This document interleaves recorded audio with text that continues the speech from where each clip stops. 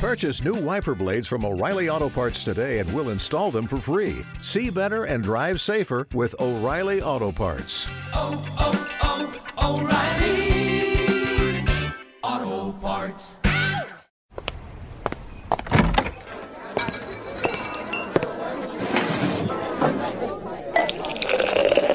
Hey, pull up a chair. It's Hacks on Tap with David Axelrod, Robert Gibbs, and Mike Murphy.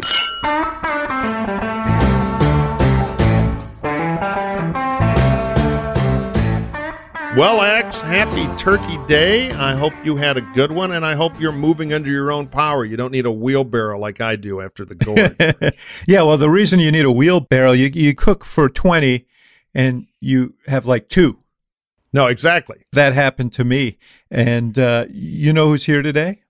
I think we have a great guest, and don't forget to plug her excellent podcast either. Just something about her on Recount. Jen Palmieri, a former White House communications director, political commentator, strategist extraordinaire. Circus Animal on Showtime, an excellent one on The Great Show. Here from, had a root canal this morning, I understand. So anything she says, she can't be held accountable for. Jen, I'm going to send you some Republican brochures right now while you're in a weakened mental state and see if I can switch you over for 30 minutes. But it's great to have you here. I'm honored to be here, honored to be considered a hack, which I know is high praise from both of you. Big honorific. Totally, you belong. You belong. Yay! So hacks of the world unite here. I have a question for you two seasoned observers of this thing. It had looked for a while like the president was going to semi-quietly accept his defeat and kind of peter out quietly, sulk, start a streaming network, call people and irritate them. But then this weekend, the Kraken was back. Insane tweets. It's all a fraud. Even as the curtain is clearly fallen, 30 lawsuits or more than that rejected. We're explaining the count in a minute. And he also started going after Republican governors who don't believe in burning down the election results and creating a fantasy election. He went over after the Ducey, the governor of Arizona, and he's always kind of hated Brian Kemp down in Georgia, even though Kemp is a very Trumpian kind of Paul. So do we think this is the windup for the big crazy times demand a crazy president finish? And that could be troubling. No, I think it's the launching pad for what's next. First of all, his personal psyche doesn't allow him. The worst word in the English language as far as Trump is concerned is loser, and he was never going to accept that designation. But the other thing is, it's very clear that his whole political project is based on aggrievement and anger, and the idea that he was cheated out of the presidency and by extension all his supporters were cheated out of him is going to be the launching pad for whatever his next, he's going to take his act down the road to Newsmax or somewhere and launch the resistance on day one to Biden. And by the way, monetize it along the way. I had heard that over the weekend, some of his staff were trying to let it settle in with him that he was going to lose. And it feels like that's what happened, right? But instead of reality taking hold, he comes back this week with just renewed vigor to fight it, or at least tell, as David, as you say, it's tell his own version of that story. One where he can still be the winner, even though he has not won. But what's interesting to me is what the Republicans are doing. He's going after Ducey. He's going after, Brad Raffensperger, Kemp. Brad Raffensperger, also the Republican Georgia. He's going after Republicans, and how they react is very interesting to me, right? Because Mike Murphy, I do not get what the post-Trump Republican long-term game plan is.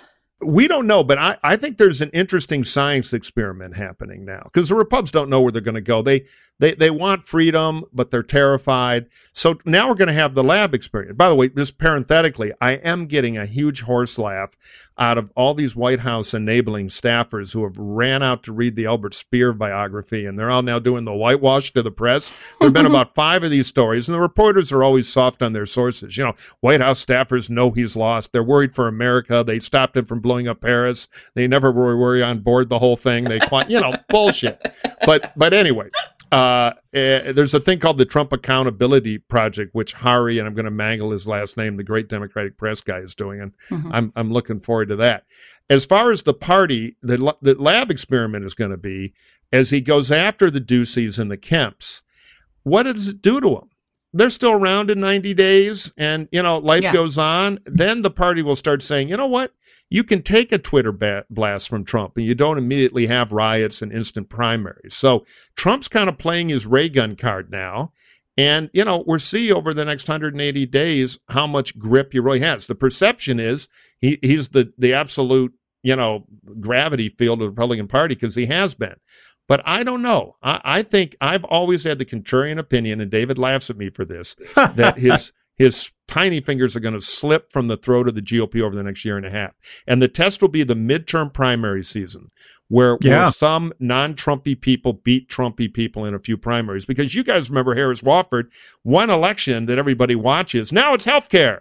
So we're gonna have that experience to reset DC one way or the other. But David's totally right. He is in business. He's going to buy an airship. He's going to have a streaming network. He's going to float around trying to be the center of attention. That's fine. I'm fine with that. And he's going to use the cash that these poor suckers who are sending in money for his legal defense fund on this election. He's going to take that cash, which is being siphoned off to a super PAC of his at his direction, and he's going to use it to fund those activities. Yeah, let me just rant about that for 10 seconds. Literally, Bernie Madoff is sitting in a prison cell somewhere, like saying, well done. Because what happens is little old lady gets the Republican, the RNC direct mail or internet email, urgent, defend the president. You click, you give them the $30. They are diverting 75% of that money right into a Trump-controlled super PAC that has nothing to do with the RNC. A slush fund for Trump to do whatever the hell he wants with. Run for president, fly around, all the crazy Trump stuff. Pay himself Mar-a-Lago. Pay for lawyers to defend him against all the many... Yeah, pay Rudy Giuliani to be insane on television. It is unbelievable. It is fraud against Republican donors. And I'll tell you, some of us are talking about a class action donor lawsuit, because this is unbelievable what they're doing. You see, by the way, that Rudy is asking the president reportedly for a prophylactic pardon against any federal charges. I think the pardon truck is going to unload. Yeah, sometime in the near future. If I were the pillow guy, I'd go rob a bank, because I don't think I'd do a day of jail. Yeah, but only on the federal level, you still got you still got your U.S. attorneys that can. I'd quickly cross state lines. Yes. Yeah, you still have your problems. I think you're right, Murphy. I mean, I had this discussion with John Heilman. He thinks that Trump will continue to be a major force, and that I'm fooling myself. But I do wonder. I feel like the air may go out of the balloon. Like it's really hard to sustain the kind of fervored passion that his supporters have for him when he can't pick big fights, when he's only picking little fights or commentating from the sidelines. I don't know how he sustains it, or maybe it's wishful thinking. He is setting himself up as he is most effective as as counter the establishment, and he's branding all Republicans who are not on board with him as part of the establishment. And you're right, Murphy. I mean, the question is, can he successfully mount primary challenges against some of these people? Because, you look at polling, the Wall Street Journal NBC poll always asks this question about whether you consider yourself, a Republican or a Trumpy. And large numbers of people said they were there for Trump. And so the question is, can he weaponize that and take out a few people just to terrorize the rest of the party? He will try, but I remember hearing this same song in a minor key about Sarah Palin, who for 6 months ruled the Republican Party. Now you can hire her to open a car wash for $500. So we'll see. The other question is, what will the media do? Will they fall for this and give him 24/7 coverage, or will they treat him like another Republican post-election who lost and may run again, which means he deserves coverage? But are they going to fall for the same trick they fell for in 2015 and and go for clicks and eyeballs and just turn over the network to the Trump reality show? Or are they going to say, you know what, he's going to have to earn this by going out and winning a straw poll or a contest? There's some more traditional yardstick. I think that's the discussion they ought to have internally. Yeah, they'll give him attention. No, I wouldn't bet against you on that, but they ought to. They ought to. I'm not sure that the audiences will want it. Again, though, just because if he's just, the fascination in 2015 was this man's actually running for president. Could he ever be president? We could never imagine that happened. And the unimaginable has already happened. I'm not sure what he can do for his second act that can draw our attention that same Well, way. part of it is he's going to lead the resistance to Biden. And, one thing about Trump is that his great inspiration is that if you light yourself on fire, people will come. And, he is like made of asbestos. He lights himself on fire all the time, and people do come. And I agree with Jen. I think that it's hard to turn away from the blaze. He knows he's good copy. He's good TV, and he's pretty clever at creating events. Taking some obscure thing or some conspiracy theory and turning it into an event. I don't applaud it. I don't look forward to it, but I'm done underestimating Trump. Just he has I've always said he has a kind of feral genius for this stuff. Yeah. I agree, trained by the New York tabloid wars, but he's picking another dangerous fight beyond all his legal trouble, which is he really wants to be the resistance against Fox News, being motivated by personal grievance. So he's going to go get into the Newsmax and the OAN business.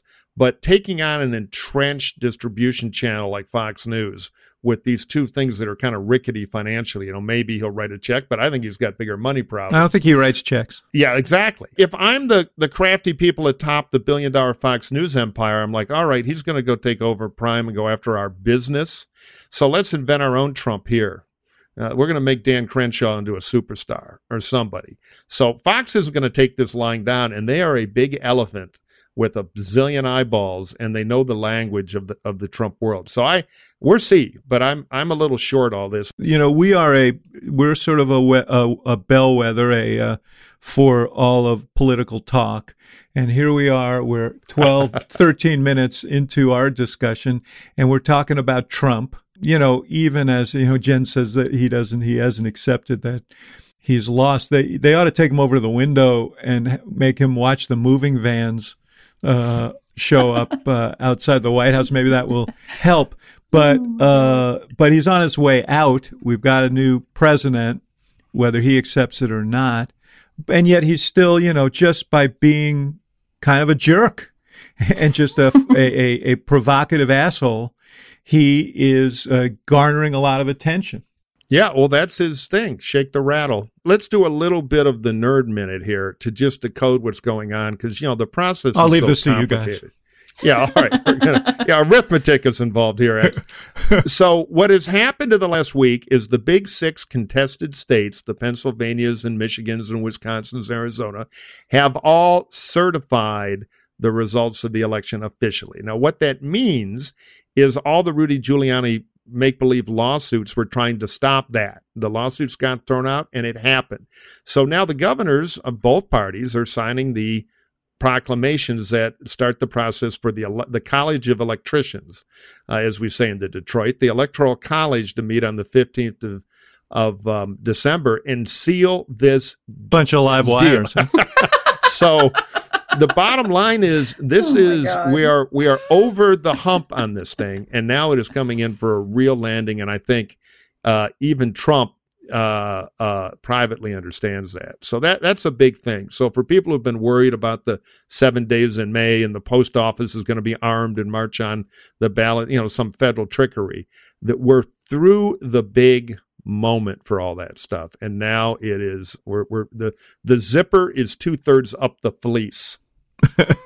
It's still true that, however, that most of the members of Congress have been silent. It's the kind of thing that people forget pretty quickly, particularly once, Biden is sworn in and they're fighting with each other over a stimulus package or whatever. I mean, we used to have a politics where shame actually had an impact. Yeah, those days are gone, man. That's gone. That's gone. The big switch, right? That's the big switch. We run superpower politics like circus politics, and no offense to a great Showtime show, but it's just out the window, that stuff, and it's tragic. Okay, then let's take a break right here, and we'll be right back. You know, Gibbs, every once in a while on Twitter, people will write in and say, Axe, you make me nauseous. But nausea is nothing to joke about. It's like getting stuck in the back of a car and you're kind of a little bit hemmed in and you get that feeling and it starts in your stomach. It's not and like you're on your way to something good, a celebration or party or something, and now you're nauseous and you can't get rid of it, except there is an answer now, and it's called Relief Band. Tell us about Relief Band.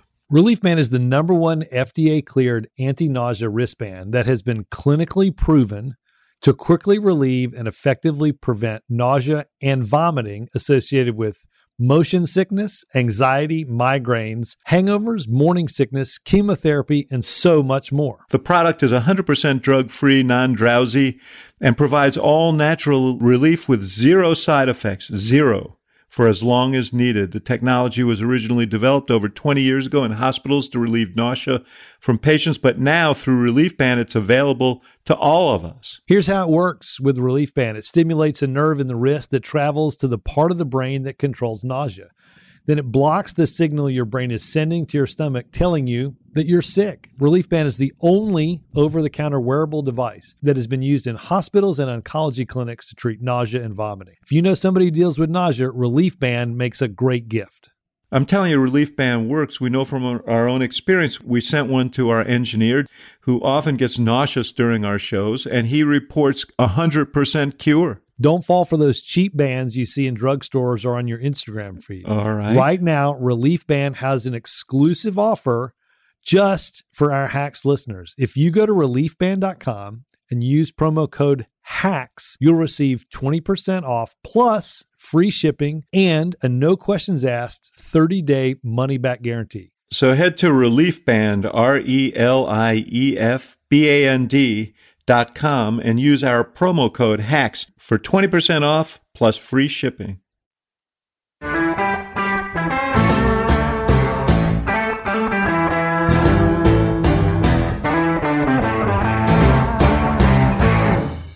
Let us move on to the actual president-elect and what he's up to and his initial moves cabinet-wise. What do they tell us, and how do you think he's doing? I feel like they've done really great by this. This tells you, like, it's not just that the Biden team is experienced relative to the Trump team, right, which is a relatively low bar. But they are other level experienced, right? These are all people that David and I worked with in the Obama White House. Ron Klain, the chief of staff, was, he was chief of staff to Vice President Gore, to Vice President Biden. He ran the Ebola czar. He's just had so much experience. And, I was in Wilmington on what was supposed to be election night, but it ended up being election week. And it's just so classic to me. One of the first days, like maybe Thursday or Friday before Biden had actually won, more than one reporter said to me, they're going to have a diverse cabinet, but they're not going to have a diverse White House, and the white guys are still going to run the White House. And what do you think about that? And I was like, well, why don't we give it a minute and see how they handle the appointments? And I just think they've been very deft in creating a very diverse cabinet and White House, but also it's because the Democrats worked hard to have a good deep bench of talent, right? And that's why they're able to do this. That's why they're able to have the all-female communications team. People are, excited about that, and I think that is great. But what's really neat is I don't think they set out to create an all-female team. It's just the best people, the most obvious people for the job happen to be a diverse group of women, right? And that's progress. On substance, his economic team got introduced yesterday, and they're people who are very steeped in creating jobs and raising wages. And it's consonant with what Biden has promised. It's where he should go. I think, marshaling a big economic plan that in which the broadest number of Americans can see themselves, and dealing with this issue of inequality, creating a sense that there's opportunity out there, hugely important. And on the communications team, Jen Psaki, as press secretary, one of the truly greatest people and one of the greatest talents that I've seen. And she will be such a contrast with what we've seen in the last 4 years. I mean, she'll restore integrity and dignity to that platform, and she'll be honest and informative, and it will be great. And the rest of the team is good as well. My question to you is, it is obvious that they're an all-female team. Why not just let people draw their own conclusions about it rather than shining a bright light on that? When Obama ran for president, we were pretty conscious about not saying, this is a historic candidacy, he's running to be the first black president. Yeah, you got all that for free, just being who he was. Right. I worry a little bit about that the choices themselves are being overwhelmed by a focus on fulfilling the diversity pledge. And in some ways it diminishes the people who are taking those offices and may be counterproductive. I think that's a fair concern, X. I mean, that's why when I talk about it, and that's why I just said, I don't think they actually set out to say, okay, in communications, the way we're going to deal with diversity there is we're going to have it all be women, right? It happened that Psaki is unparalleled qualifications. It's like every moment in her life has been building to this moment where you really need someone that has foreign policy experience and the trust of the president, and someone of such integrity at the podium. Bedingfield, obvious choice for communications director, has the trust of Biden, a lot of White House experience herself. Simone Sanders, she's a lot of experience from the campaign, been working with Kamala Harris most recently. Same thing with Karine. And she's great. And Ashley Etienne, who's somebody that I hired to come to the Obama White House and ran cabinet communications, right? She's now working for Kamala Harris. That's why I make a point of saying, I don't think it's the all-female team. It's the all-star team, and they happen to be females, and that's great. And I hear you about is it a mistake to lead with that? Because does it diminish? Well, Mike, what do you have to say? Well, let me put on my Republican Grinch hat for a minute. Normally, right now, I would start making East German judge jokes and all that. But the truth is, one, I envy Biden's situation on the cabinet because the Trump bar was so low. Literally, Clarence the Talking Mule could go to Commerce and people would say big improvement, So they've been in a lucky position. But as a conservative who's terrified about Democratic administrations ideologically, I'm not that cranky about any of the cabinet choices because Biden is tilting center pragmatic, which is about the best you can get. And I hear this from Republican staff on the Hill all the time, which is, God, it could be a lot worse. Not so bad. People are actually going to know how to work the file cabinet now, Right. So they have someone they can negotiate with. Right. So negotiator. Exactly. We're back to regular order. So you can call somebody and not hear about MAGA Martian stuff, but actually do something on the funding for the thing to get the other thing done. So I'm giving Biden like an A- on the cabinet. But I will say on the White House Communications Squad, I am a huge Jen Psaki fan. But if I were, and I can't speak for her, of course, but I'd be cranky about this, that the first definition of her is her gender. I don't care if she's a talking refrigerator. She is massively qualified and capable. And when they start hanging this picture frame of, yay, look what we've done, it's all optics, they demean their own people. I mean, it is not good to them. And I would not want to go through my professional career as, one of the most talented Irish guys. No, I don't That's care how we about, all think of you, Murphy. We don't want to tell you that, but we do. All I have to do is be smarter than the other drunk Irish guy, and boom, I'm on Mount Olympus. That would be a slight on the other Irish, but you see my point. And this is, I'm telling you, this is one of the lessons that the Dems have a hard time learning, but the congressional elections show you. When the subtext of the election goes too heavily into identity, the Republicans sell tickets, man. And I think it's unfortunate. They don't need to be so optic crazy over there. But have they been, or is the press doing it for them? Well, the press is a sucker for identity stuff. So you give them a little bit and you get a lot. They did lean in on the communications piece. Certainly, they leaned in on the identity elements of it rather than focusing on the eminent qualifications. I should note that I fought for Jen to be White House press secretary 9 years ago. I mean, that's how much I think of her, and she's only that much more experienced now, having been at the State Department. But on this point, I think there's a little bit of overcorrection. I mean, Biden has a very, very tough road here to navigate because he is a center-left Democrat. He's an older white man in a party in which the base is clamoring for diversity, and he is sort of an object of suspicion in some ways. His inner circle is more heavily male than female, and I think there's a bit of overcorrection going on. And I think they're making splendid appointments. Let the appointments speak for themselves rather than heralding each one as a historic appointment. People will, as you say, Murphy, they'll get that for free. People will know that. But, don't let this whole thing become sort of an identity jigsaw puzzle. Yeah, and get out of the defensive crouch. Being an old white guy who's been on the right side of every Democratic fight from the Democratic point of view for 40 years is not a war crime. So you don't have to apologize all the damn except time. to you guys. But well, yes, but badge of honor, I would say, from that point of view. So they just need to. Well, we'll see as a little on that as it moves forward. But I will say on his cabinet, and I said this last week. I'll make 2 points.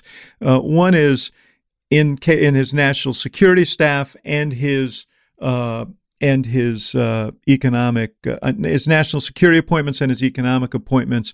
They reflect his philosophy. They reflect the themes that he ran on. They reflect his worldview. They reflect his commitments. And that is very, very good. It seems very coherent to me. Janet Yellen was a terrific pick, and she is someone who is known as an advocate for an economy that produces good jobs and wages, and that's what you want in that job. Brian Deese, who's taking some heat at the NEC, and you know him well, Jen. To lead the NEC, one of the best guys, one of the best people, I should say, I've ever worked with. I watched him as a young staffer on the NEC, was the most important element of the plan to rescue the American auto industry. Really designed it. And it worked, and then took the whole climate change portfolio. But just a remarkable person, but he's getting beaten up. Why? Because he's worked at BlackRock. Yeah, because he went to BlackRock. Yeah, he's a capitalist. Oh my God, hang it! I know. Well, he went to BlackRock because they have huge resources and they could invest in a lot of in a lot of projects that would aid climate change. Right? Yes, that was the theory. And I saw Axe that you tweeted about him a few days ago, and I piled on a thread that Bill McKibben, the big environmental activist, did about in favor of Brian, just to say, I just can't say this strongly enough. If you care about climate change, you want Brian Deese in the White House working on this, because there's no one that understands those levers of government across the board. If you want to make climate a priority, not just at EPA, but in all decisions that the government is making about how they spend money and make investments, like that is who you want at the controls. This is turning into a Jerry Lewis telethon here. This man, I love the guy. I mean, do you know Deese? He's oh my God, he's Deese great, and Psaki and he would are be good in any. He's a pragmatist. Believe me, I am all for him. Promote him, make him vice president. Well, but let me just make a point, though, about this, a larger point, not just the lionization of Brian, but the fact is that they need to be pragmatic. I look at the half of America that voted against Democrats, and there is a sensitivity in a lot of those places to the economic impacts of climate action. And climate action is imperative. You can see all the reasons why around you, Murphy. You're sitting in California. You can speak to that.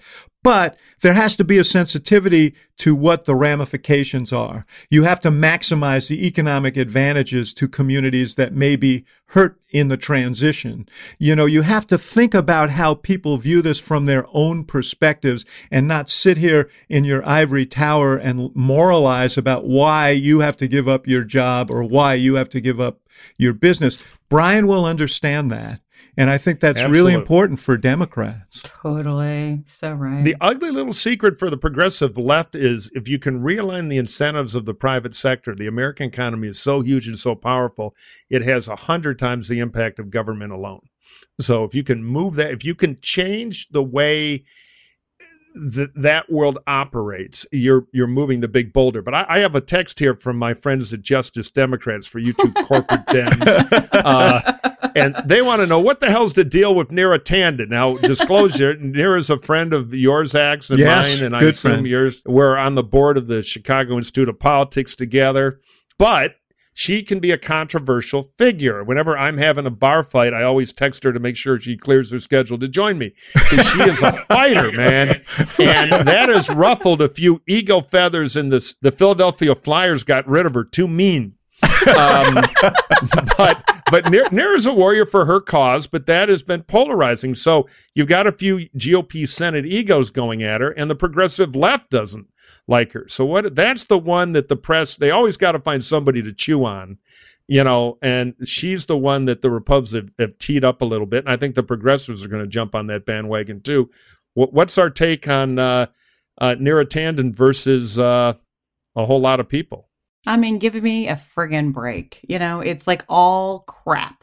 I mean, there's not anything real about the Neera criticisms. Like, she's extraordinarily well qualified for the job. I mean, this is the reason why, you know, the Biden administration could have just made her domestic policy advisor, no confirmation that would have, you know, they would not have had to go before Congress, but they want her in this job because she is somebody, like, in her own life experience. She is the daughter of a single mom who is an immigrant who, like, was on food stamps and public housing, and, like, she knows the power and importance of these programs in people's lives. She understands it's not just numbers to her. She is a tenacious fighter. She will be like a great person negotiating. You're not winning her Republican votes necessarily right now, but go ahead. You know, it's like you want, you know, this is, you all are, you know, like Mike is sophisticated enough to understand this. Like, you want a good person at OMB. If you are a Republican on the Hill, you want somebody who's super well qualified and gets politics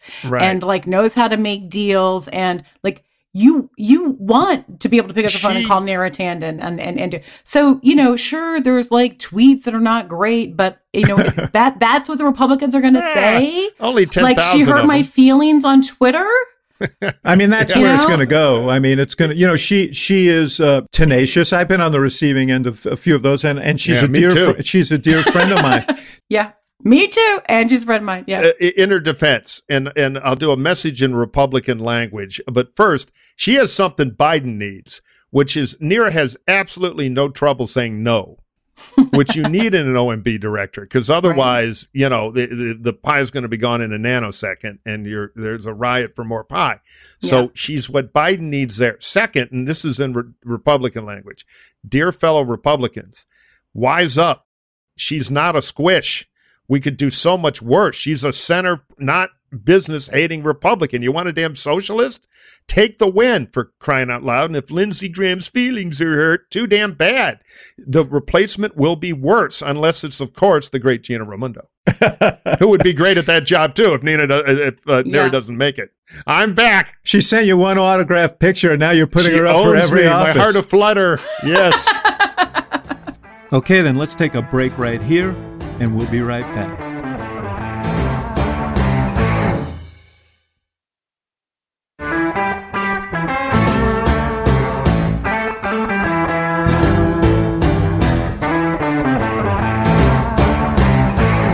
You speak speak, Jen, about how qualified these appointees are, and every single one of them, I admire them. There is, again, like looking at it from the outside, putting yourself in people's shoes, there is a great suspicion about expertise and professional public administrators. And, when Biden says, I want a cabinet that reflects America, by the time he's done, there ought to, my neighbors here in rural Michigan ought to be able to look at some of these people and say, I see myself, not necessarily that I'm qualified for that job, but I see myself because if you're going to reflect America, reflect all of it. Yeah. Hint, Murphy to Amtrak. All right. I suspect Biden has a candidate for that, but I'm not sure. Yeah, no, that's the problem. He actually couldn't fire anybody because Biden knows them all. So let's move on. We have a little tape here, and let's set up this, the Hacks on Tap theater of the radio mind here. Ooh. This is Ronna Romney. Whoops, I can't use her real last name anymore because she changed it to not offend Trump, the name that got her elected Michigan State chair anyway. But, we'll put that little bit of betrayal and avarice aside. Ronna, name you can't say, McDaniel, who is now our esteemed RNC yes woman and chairwoman, went thundering down to Georgia to straighten everybody out on the runoff. Let's hear a little tape. Teams are switching the votes, and we go there in crazy numbers, and they should have won, but then they're still... Yeah, we have to... we didn't see that in the audit, so we've got to just... That evidence I haven't seen, so we'll wait and see on that. How are we going to get money and work when it's already decided? It's not decided. This is the key. It's not decided. First of all, David Perdue still has 100,000 vote lead over Jon Ossoff right now with the certification. So if you lose your faith and you don't vote and people walk away, that will decide it. Boy, you reap what you sow, my friends. If you have a president who's out there trying to persuade Republican voters that the election was rigged, that the machines were, part of a global communist plot to defeat him and Republicans and so on. And then you come back and say, oh, let's do it again. There are folks who are going to believe you and say, well, why should I participate in a rigged system? I mean, it'll be interesting to see when he says he's going down to Georgia for these Senate runoffs. What is he going to say? Just kidding? Yeah, no. This thing is like the second remake of Planet of the Apes, the one that Rupert Wyatt did, where they take all the chimps and they inject them with the magic juice, and they all turn into geniuses, and then they eat all the scientists and take over the world. Well, we have told our troops that vote by mail, which we frigging invented and won a lot of races with, back when the 2 + 2 = 4 Republicans ran the party, my world, and then he's told our goats that they shouldn't believe in it anymore. So now they're turning on the trainer. It's unbelievable. Reap what you sow. I mean, Jennifer, how do you guys on the D side not just collapse laughing at 9:01 in the morning and try to stop by noon in a campaign now? Because it's unbelievable. And the irony of seeing her eaten by some of her own hat-pin ladies and Floyd our Turbo hat people was delicious, I think. I mean, it's remarkable to hear that, that sort of like unadorned, organic, just like watching that blow up in her face, like to hear it, those words come out of people's mouths. Like, of course, this is what's going to happen, right? Yeah, it's a remarkable thing. But Democrats don't love it because we just fret about like, well, what else is coming? Like, we can't ever live in the moment. We can't just be happy. So it's like, well, what else is coming then? What's going to be replaced by? I want to get back to the mail-in voting in a second, but the bottom line is that Joe Biden won the presidency, and that was an existential battle. That was really important. But he won not by 7 million votes, but by a margin of 42,000 and change in 3 battleground states that if he had lost, would have produced a tie and would have gone to the House. And under the rules of the House, Trump probably would have been reelected. No point in getting into all the details of that. And the thought was Democrats would take the Senate. Uphill battle in Georgia. Now Biden may have to face a Republican Senate. First Democrat since Grover Cleveland, who didn't bring in a Democratic Senate with him. And that especially hurts because Biden knew Grover Cleveland. But anyway. I mean, it pains. Now you've stopped my train of, the loss of state legislatures in a reapportionment year and so on. I mean, the news was decidedly mixed. And I don't say that to fret. I say that to say, what does it tell us? What do we know? And this goes back to the discussion we had earlier. We need to think a little bit more about how we break into some of these areas, even if we can't win as Democrats, and not live in splendid indifference in the metropolises and suburbs and expect that, we're going to. And by the way, every Democratic president in modern history, including Biden, understood that. And that's why they won. But, he couldn't bring the party along with him. So I think there's stuff to talk about. But on the mail-in voting, Murphy, you and I, we sat here. We tried to warn the president. We did. And, he said, a clarion call that was yet again ignored. We know he listens to hacks, in the golf cart. And yet he didn't listen. The Republicans were the ones, as you said, who've benefited for years from absentee voting and mail-in voting. And he made it not kosher. Yeah, no. He, it's like he took his troops and said, all right, we're going to invade the jungle. Rule 1, throw away your malaria tablets. I mean, it's got, it is comical. But now we're going to roll into Georgia. The party is desperately trying to tell people it's okay to vote by mail because these runoffs tend to be a turnout battle. It's just, it doesn't have the hoopla of election day. I was a veteran of the last one. I worked for Paul Coverdale way back in, the 90s when the last, I think, Republican side Georgia runoff when we beat Weiss Fowler. That's the old treasure chest. Well, yeah. We made talkies and 8-track tapes, but the bottom line was turnout war then, turnout war now. So the question's gonna be, will Biden be able to keep some of his magic together? And both Perdue and especially Kelly Loeffler, the appointed senator, have some baggage. And will the Dems be able to keep the focus on them?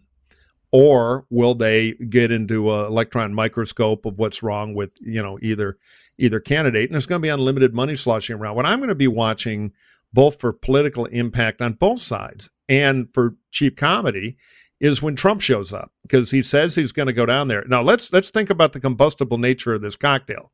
Trump hates Brian Kemp, the governor. Originally, when Loeffler was appointed by Governor Kemp, who was a Trumpy candidate. Trump also was the guy who pushed Kemp forward to become governor. He was a Trumpy back then, but yeah. So from Trump's point of view, he owns Kemp. Kemp should bow at the emperor's zog, all that.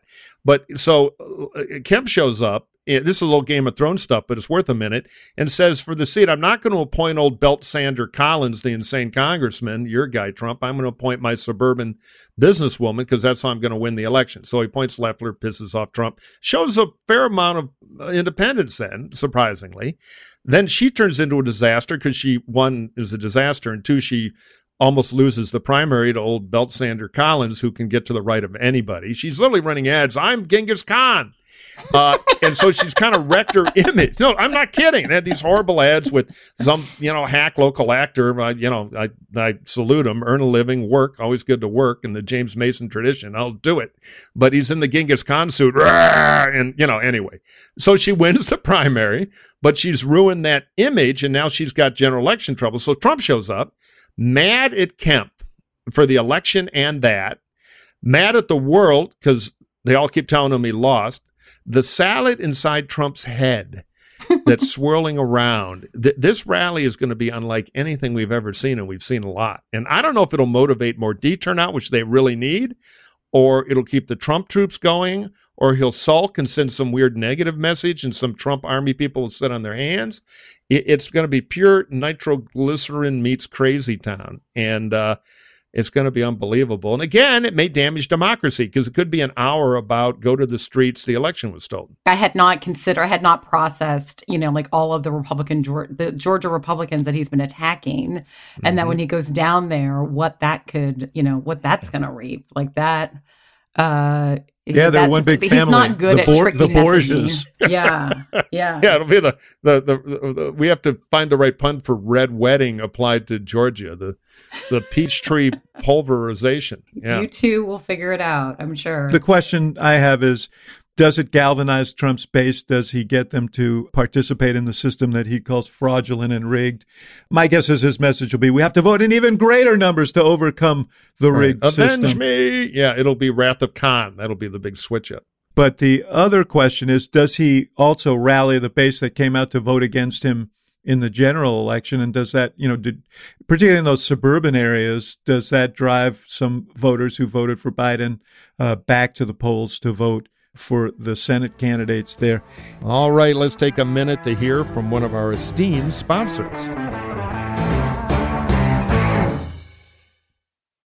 It's listener mailbag. How about that, Palmieri? You don't have that on your There you show. go. No, Yeah, I don't. yeah. I don't have a song at all. You normally have to go in a time machine to early 60s radio to get that kind of. That's actually a classic jingle that we had resung from the Pam's Jams guys that were the king of jingles across American radio in the 60s, 70s, 80s, and beyond. So if you have a question for the mailbag, send it to us at hacksontap@gmail.com. That is hacksontap@gmail.com. We look forward to seeing them, and we love answering them. All right, what do we got, X? For you, Mike Murphy, I have a question from Dan, who said, a lot of time was spent discussing the meaning of ads going up and coming down in various states, but TV ads are expensive, especially as markets become saturated. Now digital, surgically targeted ads are much less expensive and may be more effective. What role do you see these ads playing in 2020? This must be a question that's been hanging around, but in these, let's say in these runoffs, which are coming up, and beyond, and should hacks and reporters shift their focus to those instead of looking at the blunt instrument of TV ads? As an old ad maker, I'm throwing that to you. Okay, well, first of all, it pays to advertise. Ads do work, but they're not like a laser sword that does everything. Ads are an amplifier. It can help move the issue agenda around. It can help provide the number one weapon of any campaign, new information. I mean, Dan, if you were to send us on the hacksontap@gmail.com your cell phone number, and I was to, for a ridiculously low amount of money, do a Hacks on Tap ad where I announced if somebody calls you, they can get a free hamburger, I guarantee your phone will ring a lot, and you'll regret ever giving us the number. Now, there's always a lot of overthinking. There's always a new gimmick. This ad reads your mind. It only comes up when you're looking at a smartphone device about politics, blah, blah, blah. And campaigns can get lost in the plumbing and wiring technology and forget what really counts. In fact, Axe and I had a barroom chat many years ago. You may not remember this. You had a couple of drinks. I did too. I think we were in Chicago. And I said, you know what the funny thing is? This is after Obama won the first time in 2008. All the process media was, ooh, the internet. Right. Obama won because of the internet. And I'm like, you know what? Obama would have won if he didn't have the internet because he had the better message. The internet is a pipeline, and it helps, and it's super important. It's revolutionized fundraising. I'm not diminishing it, but what happened the next week was 500 computer salesmen sold the RNC a whole lot of internet because that was we got to get the internet. The ads and their targeting, it's all important, but it's all marginal. It's process, it's a little bit overrated. Message wins. Ads of all types, digital, whatever, amplify. And so you can get caught up in is a OTT spot targeted to left-handed Bulgarian swing voters more important than a spot on the 4 o'clock news in Atlanta. The truth is, in their own way, they both work. The one thing that I would add to that is advertising is less effective in presidential races than they are in races for the House, for Senate, for governor, for state legislatures, because there's such a flood of information that people receive, and there's such wall-to-wall coverage of presidential candidates that people are going to default to what they see in the coverage rather than the ads. But when you get down below, just ask any of these candidates who won or lost for the House or state legislative seats what advertising meant. And I agree with Mike, all of it matters, but television advertising, at least at this juncture, is still a big, broad weapon. You call it a blunt instrument, but it's also you can reach a whole lot of people very, very quickly. So it's still going to play a role for some time to come. I have a question here that really was meant for Jen Palmieri. And it comes from Gregory, and it says, David mentioned the Dems will need to soul search, especially around messaging. Who leads that? Who manages it? Keeps it in check? And how does it trickle through all of the party? I know you have the answer to this. He knows you have the answer to this, Axelrod. I think that comes from Biden. I don't believe, people talk about the Democrats as if they're a monolith, or even ironically, as if someone's in charge, right? And they're not a monolith. There's not one person in charge. But I think that what actually works is definitely not the DNC coming in and saying, we're going to do a bunch of message testing and figure out what, breaks through in the parts of Michigan that we lost, that we should have some kind of foothold in. But Biden does that. Biden mirrors that. Biden is a messenger who doesn't worry just about, actually walks the walk when he says, I'm going to be a president for all of America, and that the people who didn't vote for him as well. I feel like that, being that kind of president sets a tone for the rest of the party, and he's the most important. He is the most important Democrat. But I think, and then it starts, and then individual elected officials on the local level, whether it's governors. I know you're like sitting there in Michigan, David. You got a pretty good governor there who seems to listen to the people that she represents. Gets a fair amount of grief, but. She's a great governor. She's, she's also, as we've seen, she's, there's resistance to her. Yeah. From some on the right. We all know about the unfortunate plot to kidnap her. She'll have a robust reelect fight. Yeah, but the point is, it's the leaders that do this, right? It's not you don't develop a message in a laboratory, right? You develop it comes from leadership. And I hope that Biden, Ax, you had a great, comments earlier about concerned about, the rest of America. I share, I really worry about that. I don't live in blue silos. I live in Trump country, I try to work really hard to understand what the appeal is, what people care about. In the end, these people are all Americans. We got to figure out how to live together. And a leader that models that at the top, I think, goes a long way to getting Democrats in a better situation to be, have more people open to hearing them. Presidents define their parties. Donald Trump has defined the Republican Party. Maybe the Republican Party will evolve somewhere into something else, as Murphy hopes. But Donald Trump has defined the Republican Party as president. Governors tend to define their parties in states. You're absolutely right about that. The Dems, too, I don't normally want to give them advice as we rebuild our party, but there is a huge, huge, huge asset inside the Democratic Party. I think he's the smartest political thinker they have. And I would take all the next generation of staff and I would lock them all up in a weekend and let this guy teach them a thing or two, which is Bill Clinton. Clinton understands how to get the votes that the D's instinctively don't know how to get. And while he is still around, they ought to milk that cow of knowledge. Now, Ax, I have a vengeful question for you, which you've been waiting for.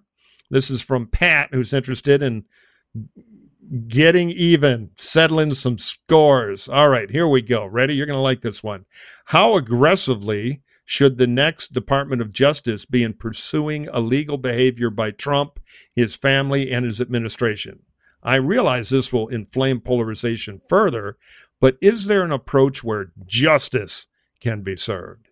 I think this is a really important question, and I know that this is one that has stirred a lot of heated discussions in parlors where I have been invited, but won't be again.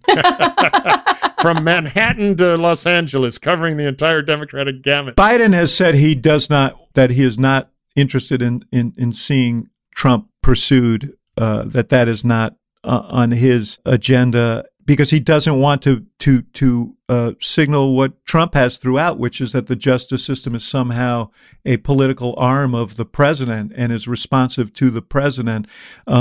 I do remember this question came up at the beginning of the Obama administration when the question came up, should people be prosecuted for their role in enhanced interrogation techniques? And Obama said, I think we need to look forward, not back. This would rip the country apart at a time when we need to come together.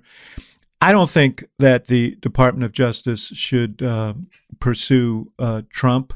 But that does not mean that local authorities in New York, for example, that have been looking at his businesses shouldn't or can't. I suspect that they will. But I think that for Biden as president of the United States and his attorney general, there is a message to be sent here that this, we don't want to be involved in prosecutions that, however righteous, will be depicted by, large numbers of Americans as politically motivated at a time when we're trying to rebuild trust in the rule of law. The counter argument, of course, is, well, the rule of law means everybody is subject to the law, and if he broke the law, he should be prosecuted. But I do think it would be convulsive for the country. And if I were, and I'm not in a position to recommend, I would support what Biden has said. Yeah, Biden has the right instincts on this, and Trump will just make it partisan. It could actually benefit Trump. Let the Southern District do their thing. Don't do the congressional investigation. Just get it out of D.C. politics. Now, a quick plug. We know we have a very literate audience here, and I've got a book plug for you. There is a wonderful book that came out, I think, 2 years ago called When the Center Held, Gerald Ford and the Rescue of the American Presidency. And it was all about how they dealt with getting Nixon out of office, whether to prosecute him afterward, the deal they made, and then how Ford tried to get the country and together and repair the presidency. And you know who wrote it? I do. A young moderate Republican who was in the middle of it all, Don Rumsfeld. Yeah. I know our liberal audience is like, wait, no, boo. It is a good book, and it's so apropos right now. What did you think?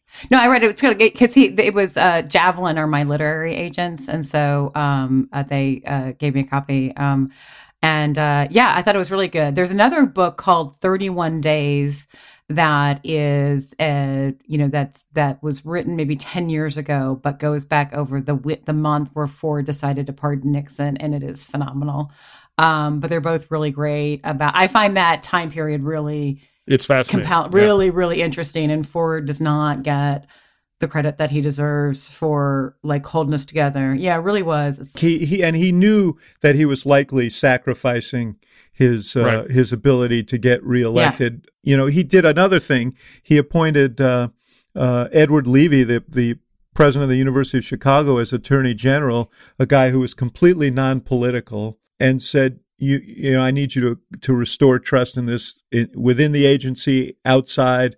Restore trust in the rule of law, and Levy went a long way to doing that. No, Jerry Ford is underappreciated for the patriotism that he showed during that period. So thank you for you literati for your book. I feel like completely remiss here because I don't have a third to throw on the pile. But maybe we can do a book club show later, huh? I think we could. There's so many. If you're real nerd, a lot of them you got to buy used, but there are just a bunch of tremendous stuff. And as you say, Jen, that was an amazing period. It could teach us something about what to do now. Now, to wrap up, we have a little bit of housekeeping. The Hacks on Tap board of directors met because we were able to arrange all the right paroles and work releases, and we're continuing, but we're going back to one a week. So next week, Brother Gibbs will be back. I'll be on assignment with Dr. Axelrod, and then I think we're going to do another one, and then we're going a little holiday break. But we're going to stick around and torment our listenerships as we launch into the Biden era of American politics. Well, as long as we have Palmieri every once in a while, I think we're going to do okay. Hallelujah. Both of you are just delightful. It really is. I mean, I really enjoy talking with you both. Well, you are delightful. Thank you. And one more plug for your great podcast. Axe, take it away. Just Something About Her. Jen Palmieri through Recount. You can hear more of her brilliance every week. And We urge you to tune in, or whatever it is you do with a podcast. All right. We'll see you all next time.